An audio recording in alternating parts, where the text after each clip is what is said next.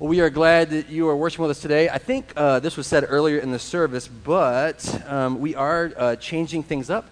We say this all the time at Family Bible. If you've been here a while, you'll know this already. But the constant is change. Things do change, and we are changing up a bit of the flow of service. So hope you're seeing that, and there's a reason for it. We'll talk about that as things develop, but we really want to honor God in everything that we're doing. This morning, I told you last week we did the one-off for Labor Day. We're going to start a new series, and then in, I think, 3 weeks, we're going to start in the Gospel of Mark. And so I'm just putting it out there for you in case you want to start reading the Gospel of Mark. We also, of course, have notes on our website for the teaching we'll do this morning. We'll have family group notes and other things like that. If you want to kind of follow up on that, we'll have it for the Mark series as well. But just kind of putting that out there. If you want to be praying or reading through something, that's an opportunity to do that. I hope that you read the Bible regularly in your life somehow, through a reading plan, just through what the Lord inspires you to do, just finding ways to integrate Scripture into our lives. It's God's blessing to His people, His truth and His Word, and I hope that you're taking opportunity to do that. I wanted to stop before we got into the series of Mark. We kind of knew we were going to be doing that series, because the Lord's had something on my heart that I really wanted to talk to you guys about, because I think it's like of paramount importance, right? I mean, that means it's really important, okay? And so I think that sometimes in this life, we're a little surprised when things are hard, and maybe even more so when we're believing in Christ and we're surprised that things are hard. And so I want to do this 3-week series called The Fight for Your Life, and I was kind of tempted to call it the battle for your soul, and do like the more of the military theme, But I think that kind of brings the gravity to what I'm talking about, that there's this real war, this real fight going on. And I wanted to raise attention because I think that both in the church and outside of the church, we are maybe not aware or not fully engaged in that reality, okay? I think that we struggle with that, and we just kind of go, it can't be that serious, can't be that big of a deal. And so today I'm hoping in this first week, as we talk through that we begin to see that maybe it's a huge deal of the spiritual battle that we live in. And in our own lives, when we can get tied up in the minutia of what's happening, that maybe there's a bigger thing going on that we need to be attentive to. I'll say to you, and again, if you've been here for a long time, you know this, I'm not preaching at you, I'm talking with you, because when I read the Scriptures, I feel this myself. In my own spiritual walk, I feel this myself. This battle, this struggle, this real engagement we have. Perhaps the difference would be, as a pastor, I get invited into people's lives, and I see the good, the bad, the ugly of the struggle. I see it in my own life too, though. And it's very, very real. My desire as a pastor of Family Bible Church is that you would be equipped to not be surprised, and that you would know how we ought to respond in the middle of the fight. Some of the people I really look up to, actually, in Christian life and ministry, look at their whole lives. Now, I'll say to you, I'm not there yet in looking at it this way, but they look at their whole lives and what they call a wartime mentality, that you do what it takes to get to the end goal, that you always have your eyes on the purpose to which you're called, getting our attention off of the immediate. I definitely think that as a culture we live in the immediate, the gratification, the right now, what's good for me, what's going to work tomorrow, no matter what's going to matter for eternity. And so in this first week, I want to talk about this idea of first of all, I want to make I want to convince you that you're in a fight. That's the first thing. Convince you that you're in a fight, and the fight of your life. And then the second thing I want to convince you to do is to get your hands up, right? To just defend yourself. That's kind of our goal today, to talk about that. Maybe you don't even believe it this morning. Maybe you came here to church and you're like, you know what? This church is just something you do on Sunday, and it's, I just came because somebody told me I should be here, but it doesn't really matter for my life. I believe the Scripture says something totally different than that, and I think we can engage together in that. We're going to do what we always do before we open the Word of God, is that we are going to pray. And we're going to pray for God's wisdom and understanding as we read His Scripture, and that He would teach us. Not that I would teach us, but that He would teach you and me what we need to know so we can be equipped this week to follow Jesus together. So pray with me if you would. God of the universe and all creation, you made us, you know us, and you've drawn us here today. We confess to you, Father, that you are sovereign and we are not, that you are all-knowing and we are not, and that we are desperately in need of your wisdom. Your word promises if we ask you for wisdom, you are pleased to grant it. And so this morning, would you give us your wisdom? give me wisdom as I preach your word. Give everyone here and people who are listening who aren't even here right now wisdom as they hear your word, that they might apply it and live out the truth of the gospel, that they might draw near to you in this very real fight that we face in our lives. I pray for courage this morning and transparency and the Holy Spirit's intercession in all things. May you be glorified as we seek you and the one who saved us. And we pray in his name. Amen. I don't know if you even believe me right away that I laid out this kind of idea that you're in a fight right now. You know, I don't know if you even believe that that's true in your own life. I don't know if you are a sports person or not. You know, there are certain sports that people love to watch and those they don't. Maybe you like football. Maybe you like soccer or football everywhere else on the planet. You know, maybe you like race car driving. Anybody like boxing?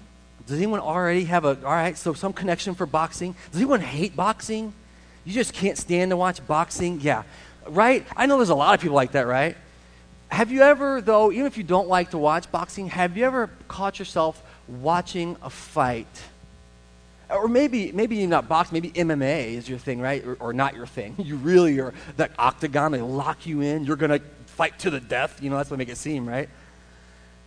But have you ever caught yourself watching it, whether you like it or not, and you've seen someone getting their rear end just kicked all over the place? Have you ever seen that? And maybe if you like fighting, you're like, yeah, get him, man. You know, you signed up for this. You know what you get into. Maybe boxing. You know, boxing almost seems like elegant now compared to MMA. You know what I mean? Like there's at least some rules, right?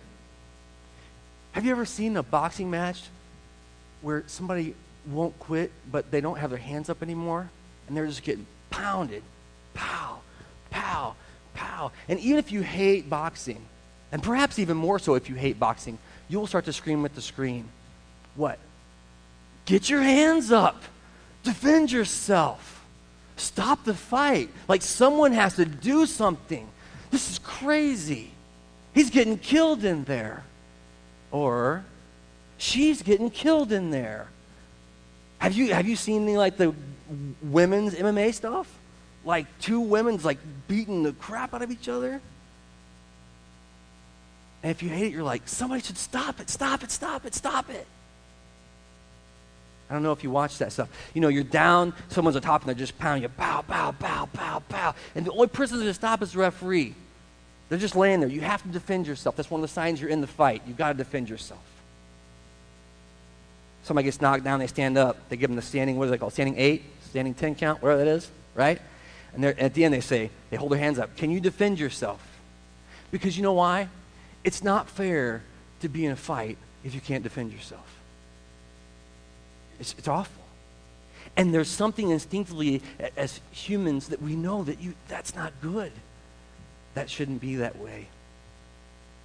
Or maybe you don't really have the boxing connection, right? But maybe, and I will tell you, like, this is part of my growing up story, maybe you were in fights but not willing participants in fights. Anybody have that experience as a kid? You know, schoolyard scraps that you didn't really initiate? Okay, if you've not had that experience, let me educate you a little bit on how that works, right? You're walking through the playground, you're hanging out with your friends. Sometimes they're imaginary. I'm just putting it out there, okay? And you're thinking deep philosophical thoughts about life and the birds and the tree, and you're just hanging out, and it's beautiful, and all of a sudden, bam! You're on the ground, and there's pain. You're like, what's going on? And by the time you realize you got your peers around you. I almost said friends, but you know, friends wouldn't stand there and watch that, right? And it said, bam, bam, bam. And then, okay, I'm going to date myself a bit, but back in the day, they used to have supervisors. They still have those on the playgrounds. And they had whistles. Those people were so bad at their jobs. I always felt like as a kid, you know, I mean, I know we had a big play yard, but at some point, like, somebody has to see the circle of 10 kids and the dust storm that's happening in the corner of the play yard, you know, and they blow that whistle, and don't you know it, that what happens, everybody gets in trouble. Everybody gets in trouble. I know you're thinking, right, but I'm saying, now, how does that look from, I'm telling you my perspective, for real. Bam, you're on the ground. Bam, you're getting beat up. I didn't know I was in a fight today. Nobody told me I was on the card. You know what I mean? But guess what? The other dude or the other girl, right, who came up out of nowhere, they knew they were in a fight. They knew it before you knew it. And bam, that schoolyard bully. Bam, that dude in the locker room. They know that they're in a fight. But you don't. And that's tragic. That's not how it should be. I actually think as Christians, we're kind of like that. You know? We read what the Bible says about the kingdom coming and the Savior of the world, and we're like, yeah, it's so good. And we don't even recognize that we're in the middle of a fight right now. We don't even see it coming. It's not even like we're on the card and we're wore out and we can't defend ourselves. We don't even know. There is an enemy. Someone's trying to kill me. Someone's trying to ruin this experience. Someone's trying to mess me up today. I don't think that we even see that coming. I believe that so much of our lives are spent walking around that way, just unaware of the fight that we're in. And so I want to talk to you this morning from Scripture about what the Bible says about this fight. I'm going to ask you to turn to the Gospel of John, chapter 10, verse 10, and we're going to read a very little bit of the Scripture and talk through it this morning very practically. Maybe how it really matters in our lives.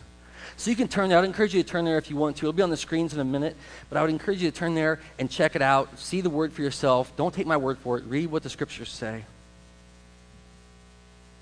Jesus here is teaching his disciples, and he's talking about the reality of this kingdom that's coming, the reality of what's happening.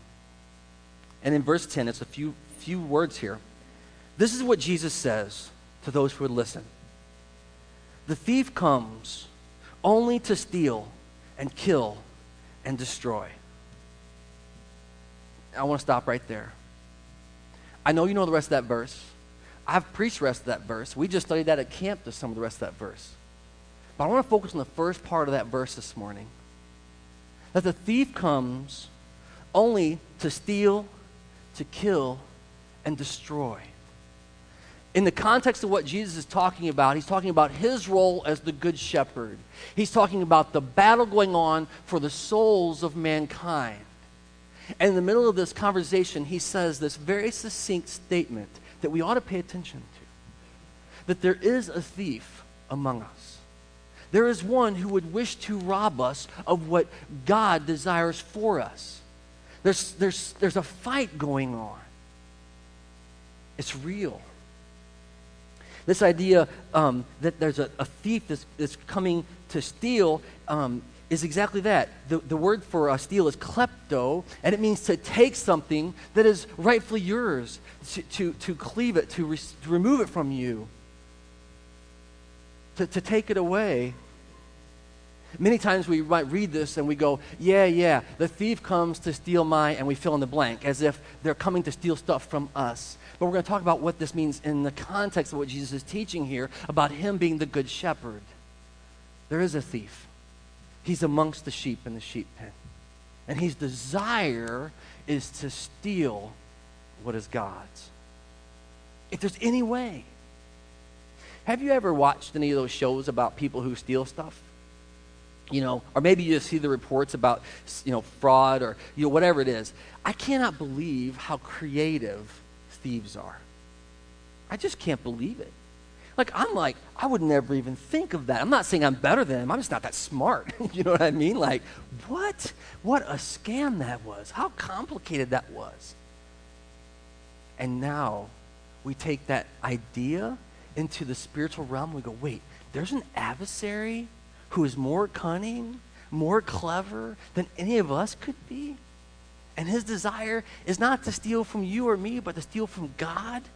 Do you know the kind of nerve it takes to believe you can take something that belongs to God? Not men. But there is one, Jesus says. And this thief, now hear the word this morning, only comes for that purpose. That's the only reason he's there. There is no other purpose he's serving in this life but to steal, to kill, and to destroy. So we talked about The thief taking things that are not his, that are rightfully someone else's, in this case, God's. But a second it says, he comes to kill. And the interesting thing about that word is it means to sacrifice. To sacrifice. So you start to get this imagery from the scriptures of sheep in the pen being sacrificed while under the care of the shepherd. Insult to injury. Who has the right to sacrifice a sheep? Only the one who owns it. So this is like a next level, you know. And one thing to steal a sheep and take it, another thing to slaughter it, to sacrifice it for something less than its intended purpose. That's the second idea, is that there would be a sacrifice that would not honor God. And then the third, I'm going to tie this up here in a minute, but the third is to destroy. And again, this word kind of escapes from the Greek. It doesn't quite get there, because what it means to destroy, you might think it means like grind it and, like grind it up to destroy it, big explosions, maybe even like a fight. He's getting destroyed, But what it means is to cut us off. To cut us completely off. From what? What does the thief come to steal? What does the enemy come to sacrifice? What does he desire to destroy or to separate, to remove? And I will make the argument this morning to you that it is nothing less and nothing more important and valuable eternally than our very relationship with the God who made us. Some context again. Jesus is talking to his disciples about being sheep of his. He's going to say in a minute, I'm the good shepherd. And so the desire of the enemy, desire of the thief that only comes to kill, steal, and destroy is that he would ruin our relationship with God. Yeah. Okay. Now, you're probably like, well, that's good to know, right? But I'm okay because I don't look around. I don't see the thief. I don't see the devil anywhere, right? I'm good. This is where it gets hard. Because what I've begun to see prayerfully in my own life and the lives of others around me is that this pattern of stealing, of killing, of destroying is very real and present right now in our lives. And we don't even see it. We don't see it. This battle in our hearts, in our minds, in our lives, what we're going to do, what we're going to believe, who we're going to be, is real every day. And there are some things, and I hate to even get into specifics, but I'm going to for examples, but I want you to know that this is not everything. That in each of our lives we have a different fight, but there's a fight in our heart and a fight in our mind for what we're going to believe, who we're going to count on, and who's ultimately in charge and responsible. Who's minding the playground, if you will. Some things that get twisted up in our lives is maybe like how we interact with money and finances, right? And we get all twisted up about it in our hearts. And I'm not telling you this like that you ought to feel guilty. I'm telling you this because I've felt that guilt myself. That it's so easy to get so messed up and to begin to think that that is more important than the things that God calls ultimately important, which is his sheep. The connection might not be obvious to you right now, but when we begin to disconnect that, we begin to think, well, I have to take care of myself here. We begin to ignore what God calls ultimately valuable. Our hearts get twisted up. Oh, and it's a spiritual fight. And I want to tell you, I hope you are listening this morning, that the enemy is in it. Oh, the enemy is in it. He comes to steal, to kill, and destroy. If he can use that as a wedge in your life, that financial thing, if he can cause that part of your heart to separate from God, just the money stuff, just separate that out. He's got you. He says, drive that wedge. Bam, bam, bam, bam. You don't even know you're in a fight. Come on, Bill, this is about money. This isn't about God. You know how many times I have people tell me that in my life, by the way? My money has nothing to do with my spirituality. Come on. Do you see what the scriptures say? All right, so you go, come to church, talk about money. Great. What about sex? Right? And sex is God's good idea. Like, we didn't make this up. I know we like to take credit for it. We didn't. It's God's good idea.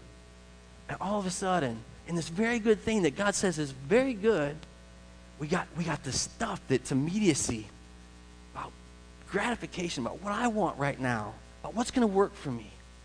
And the enemy gets in there and twists that up. It comes to steal, what? To kill, to destroy. There's a real battle, isn't there? And you enter into this stuff and you think, this has nothing to do with my spirituality. This is just my sex life. This has nothing to do with my spirituality. And the enemy comes in and he gets a little foothold in there and he begins to draw you away. And you get sucked into something. And there will come a time that you will go, how did I even end up here? You will know, no matter what you believe, you will get to a place where you will look at your life honestly from your heart. You'll say, how did I end up here? Let me tell you, you have an adversary. You have a thief. You have an enemy. And the battle's real, and we're in it right now. Maybe you think, oh, well, sexuality, but there's so many things in my life that God has, through the years, shown me, and that I don't know how to communicate it honestly, but I've seen it break down in people's lives. This idea of sexuality, extension of that, I would even say, is this idea of pornography. And again, not to get too weird, but, like back in the day, pornography in magazines, now pornography is everywhere. It's everywhere. And I'm not one of those guys going alarmist like, oh, the sky's falling is pornography. No. What is the end goal of this? I want to tell you an overall truth about money, about sex, and not just money and sex. I'm not mad at money and sex, but about anything else in our lives that would draw us away from the ultimate sovereignty of God. And it's this. The enemy, the thief, promises the people of God things he can never deliver. Right? That's how he works. He promises things he can't deliver. And you know where the sin is? Not that he lies, because that's what liars do, they lie, but that we believe him. Hold that money a little tighter and you'll have more of it. Take care of yourself first. Right? No, it's not hurting anybody. It's your life. Don't let anyone tell you how to live your life sexually. You do your thing, man. This ain't hurting nobody. Yeah, that's right. I'm going to believe you, not God. And I want to tell you, the reason I'm preaching this is because it's not to be sensationalist. It's not to be, I just want you to know that you're in a fight. And what's tragic for me is I get to see in my own life too, but in other people's lives, that the ultimate manifestation is this cul-de-sac of sin and pain and ruin that you can't get out of, or you don't think you can. Right? So you go, hey, this doesn't matter. I'm just going to look at a little bit of porn, and it's on my own device, and I'm really smart about how I do that. And then you get in a little deeper, and then there's a little more taste and a little more, and all of a sudden, and this is like addictive behavior, and then all of a sudden you get to this spot where you're like, how did I end up here? And I can't ever get out. Now, let me tell you something else that happens. When you get to that point in your life, where you've made all those decisions, and I know I got myself here, all of a sudden, we begin to believe the lie that there's no way out of this. There's no way out. I hear that there's this God who made all the creation and it was very good and he was so beautiful. And you read Jesus' story and Jesus is so beautiful. He's such an awesome person. But then in my own life, there's no way to get out. Maybe even because I'm a Christian and I knew that stuff about Jesus before I started this process. And now I'm down this sin road and I'm supposed to be a Christian.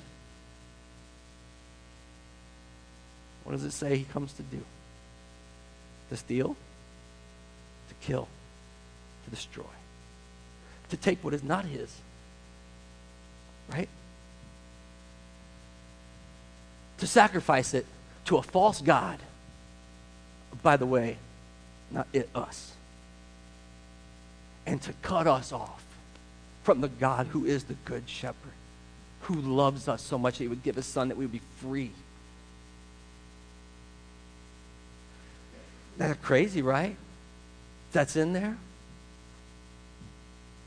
See, one of the things that I think we think wrongly about is we think, Satan's trying to steal my joy, or Satan's trying to ruin my day, Satan's trying to mess up my lunch, you know what I mean? He's trying to just, give me traffic or whatever, He ain't trying to frustrate you. He's trying to steal you away from God who says you are his. That's the truth. As a matter of fact, I want to share with you from the Gospel of Matthew, because we know that Jesus is tempted in every way just like we are and yet did not sin. And we have a temptation story from the Gospel of Matthew. I'm just going to put it up here, and we'll read it together. This is the devil, Diablos, the deceiver, the adversary, the whisperer, right? I don't know what your vision of the devil is, but this is the one who comes to lie. I want to talk about a little context here as well. But this is what he says to Jesus, the Son of God. He takes him to a high place, and he says to Jesus, all this I will give to you, if only you will what? Bow down and worship me. A couple things about this I want to say. That, first of all, this is preposterous. That the devil would have the audacity to take the Son of God, the very Son of God, created in his image, perfect, sinless, take him to a high place at the end of his fasting, at the end of after his baptism and his call and all this, the Holy Spirit, and take him and then say, Jesus, this is your last chance to get everything you want in life. Do you see what he said? This ain't going to hurt nobody. This is all for you. I just want one little thing from you. I want you to bow down and worship me. Now, you might say, Jesus didn't fall for that. And you're right. He didn't fall for that, did he? He said, no, I'm not going to. That's stupid. Why would I do that? Right?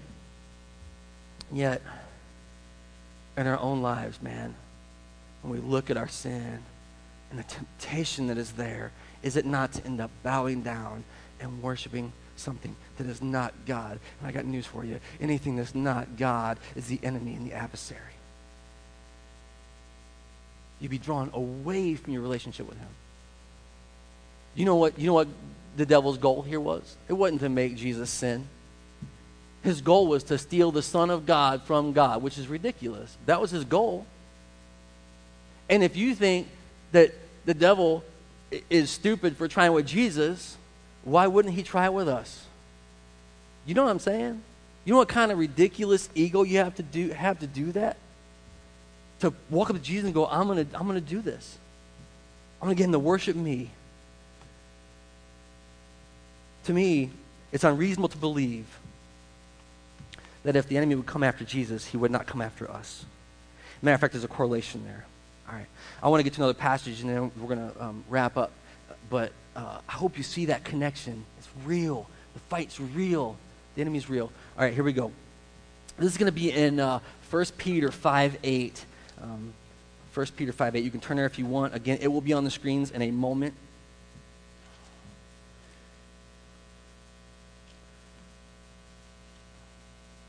It's backed by all the named letters. 1 Peter 5:8. Written to the church. Kind of the concluding remarks here from Peter to the church, the one who knew Jesus, followed Jesus, was ridiculously obedient, and also screwed up a lot. And this is what he says. I again want to read part of this verse. You can read the whole thing. I'm not trying to talk you out of the whole thing. Read the whole verse. Read the whole book. Read the whole, the whole Bible. But I want to talk about this second part of this verse. Your enemy, the devil, prowls around like a roaring lion looking for someone to devour. Right? He starts off by saying, be self-controlled and alert, or be sober-minded and alert. Keep your eyes open. Why? Because your enemy, and then he articulates who that is, the devil, roams around looking for whom he might devour. This is Peter writing to the church, right? This is after the death, burial, resurrection of Jesus. This is after Peter has been restored by the Messiah. He knows he's a son of God. He's been forgiven. And he comes to church and says, listen, stay awake. There's a fight going on. This imagery for me is so powerful. I don't think that we give it much credence. You go, I don't live in a jungle. I'm not worried. But do you not believe that there is one who walks around looking for whom he might consume? Right? How does it start? It's like a little nip at the heel, right? A little bit. Whoa, what was that? He ain't there for a snack. He's there to consume us. There is a real adversary, and I just want to convince you that this morning. And then I also want to say, for those of us who go, man, why is spirituality so hard? Like, why is this fight so real? But the Bible says it's very real. It doesn't say like, hey, man, once you believe in Jesus, the enemy is vanquished, which is true in fact, but then you just smooth sailing. It's just wide, fat, paved roads all the way to the kingdom of God. Things are just going to be pouring on you. It's going to be so awesome. It's not found in the Bible. It says, no, there's an enemy. Your enemy, the devil, prowls around looking to see whom he might devour. I told you earlier, the thief who comes to steal, kill, and destroy is a liar. You have to believe that about the enemy of God. If you believe, because what happens? We believe that the enemy of God is a truth teller, then God is a liar, and that cannot be true. That cannot be true. So the enemy is the devil, and the word is diabolos, and it means a slanderous one, a false, listen to me, church, a false accuser. Not a true accuser, a false accuser. There's one true accuser, and that's the Lord. He knows what sins we've committed. He knows the price that's due. He has the right to judge. But the enemy, he comes making false accusations. The idea of diabolos is one who criticizes someone to hurt them, listen to the word, and to condemn them. That's the reason. I think I told you all before, one time I was out in Colorado Springs at a mega church for an event they did. And for me, this is extra biblical, but I thought it was so powerful, this reality of the betrayal of Jesus by Judas.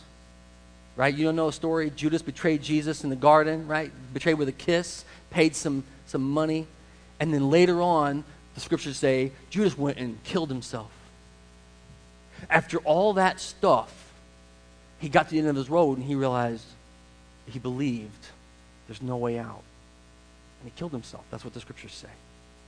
They did this youth group put on this event, huge event, and they did this interpretation of that. And you know what they did? They had Judas there at the table, and the deceiver came up and whispered in his ear, psst, psst, psst. And you can imagine what he's saying, right? He's saying, betray him, betray him, betray him. He's not who he says he is. Betray him. You need the money, right? You need a status. You're going to curry favor in this world. Just do this one thing. It's this little thing. And then Judas gets up and leaves, right? Jesus is not unaware of this. He comes and betrays Jesus.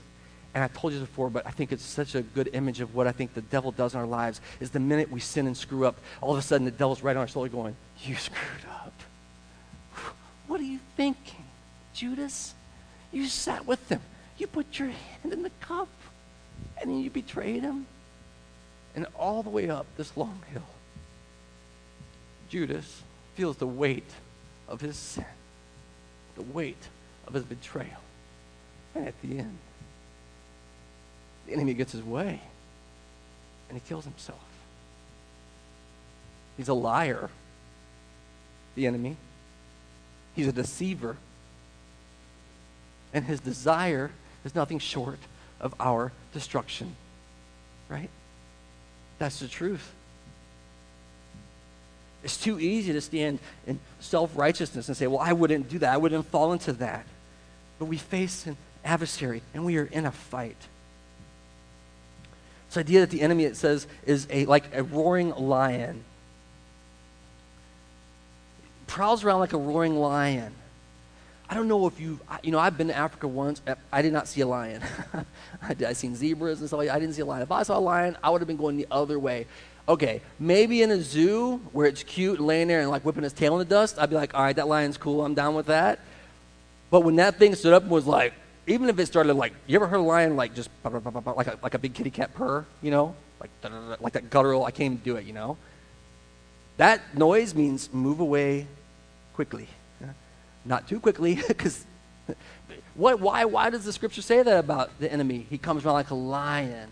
A roaring lion looking who he can consume. One thing that's true of animals, we're just kind of putting this out there, is that the minute they sense, what is the word?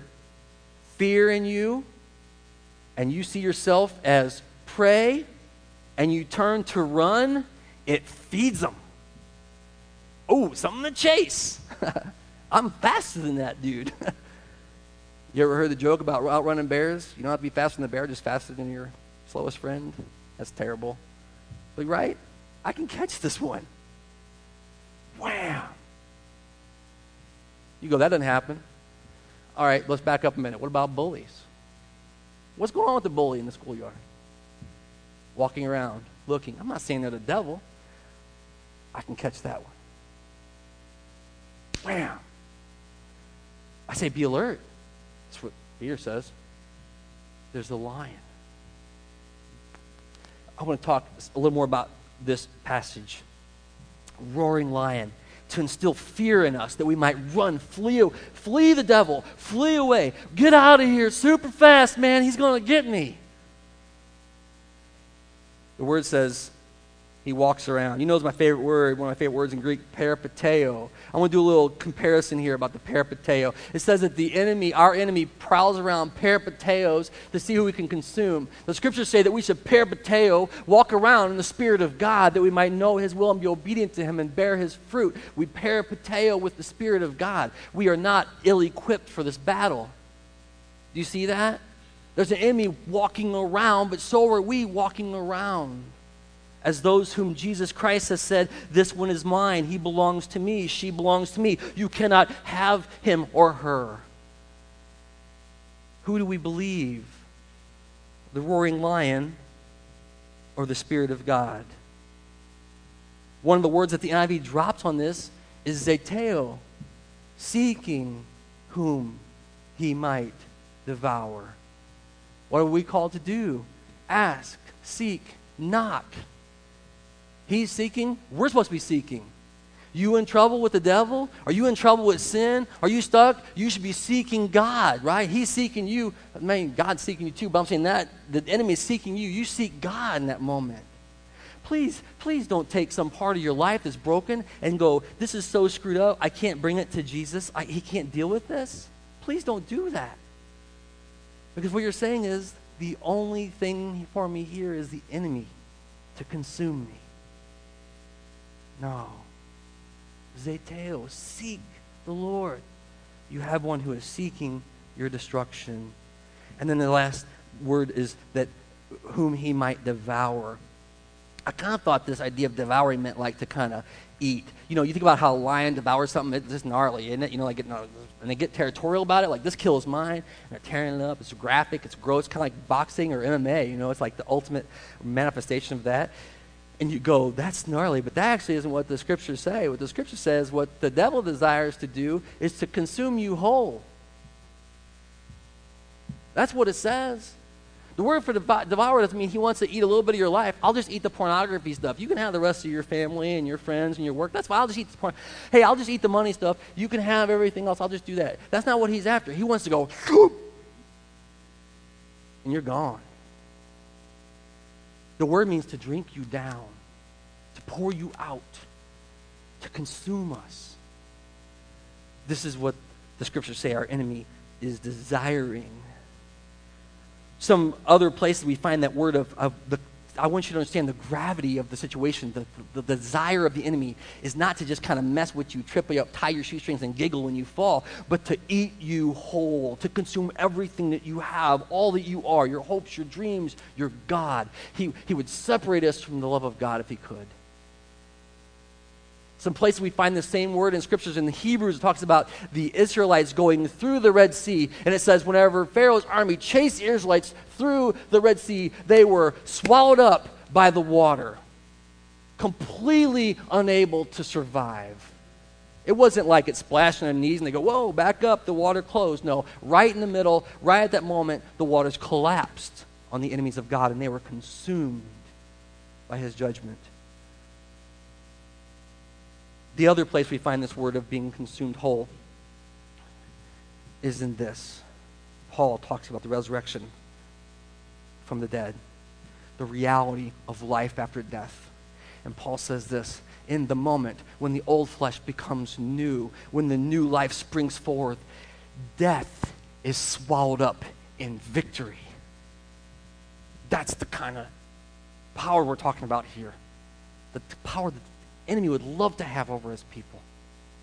I'm going to swallow your people. Nah.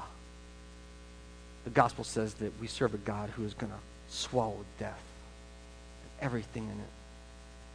He's going to defeat this high and mighty and arrogant enemy.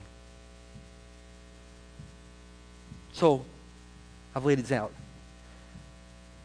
Do you believe you're in a fight in your life? Are there areas of your life where your faith in Christ is challenged because of the circumstances you face? Are you tempted to cheat? Are you tempted to do something that would be dishonoring to God? Are you tempted? I can't imagine that you aren't, right? I am. I'm not saying I'm not normative, but I can't imagine. If you're not tempted, you let me know. I'd love to talk to you about what that looks like in your life. I think there are a couple of approaches that the enemy would love to use is he would love to either keep us fat, dumb, and happy as unbelievers. I think he would just love to bless unbelievers and bless them, bless them, bless them. So they don't cry out to God. They don't desire anything more. Just be fulfilled, man. This life is all you got. Live it up. YOLO. You know, this is your only trip around this ball. Make it count, man. And people just love that. They embrace that, right? The hopelessness of life that is not eternal. They live it out. They celebrate it from the rooftops. Fat, dumb, and happy. That's one of the things the enemy would like to do. Or the second, for those who are believing, is he'd love to terrify you into doing something that would ultimately sever our relationship with our Savior. If it were possible, that's what he's after. And it's only possible if we believe it. If we believe him more than God. His desire is that he would demote God and elevate himself. That's all he's after. Worship. That's all he wants. So what are you supposed to do then? You know, we're going to get more into this next week, right? This week, so get your hands up. So what are you supposed to do? What can we walk away today? We can say, you know what? This week, when I face temptation, this is what I'm going to do. I'm going to remember this. I'm going to do this thing. I want to share with you from the book of James. I think it's James 4:7. Right? This is James, whom I love. He's so practical in his teaching to the church. And he writes to the church and he says this, resist the devil and what? I mean, can you get a little happy about that? He will flee. You resist the devil and he will flee from you. We talked about earlier, the roaring lion. Our tendency to turn and run and become dinner. That's not what it says. Resist the devil and he will flee from you. Get this. Resist. What does it mean to resist? It means to stand against. I will not be driven in the corner. I will not be shamed. I will not be denied my right place in the kingdom of God because of the blood of Jesus. I will not allow that to happen. What area of your life do you need to say that this week? And not say it because it's good. Because you got to muster. You know, I'm gonna be the bully now. I'm gonna show you. No, you say, I'm done with this. I know who I am in Jesus Christ. I believe the truth teller, not the liar. You have no place here in my life. And you stand firm. It means you plant 2 feet. What? On the rock of Jesus Christ. And you stand up and you say, I know one more powerful than you. This isn't about some theoretical, theological, distant idea. It's about in the middle of our sin and struggle. It's about those moments when no one's around and that enemy's going, no one's gonna know. You can say, no. I know one who knows, I know one who's here. Resist the devil. Listen to me, church. This is our time to fight. And I would love to say to you, you know what? 9 rounds, 12 rounds, whatever, and it'll be over. Referee's gonna call it. It's gonna be the fight to the end. All the stuff we see in Scripture is a fight to the end. Resist the devil. Can I encourage you with that today?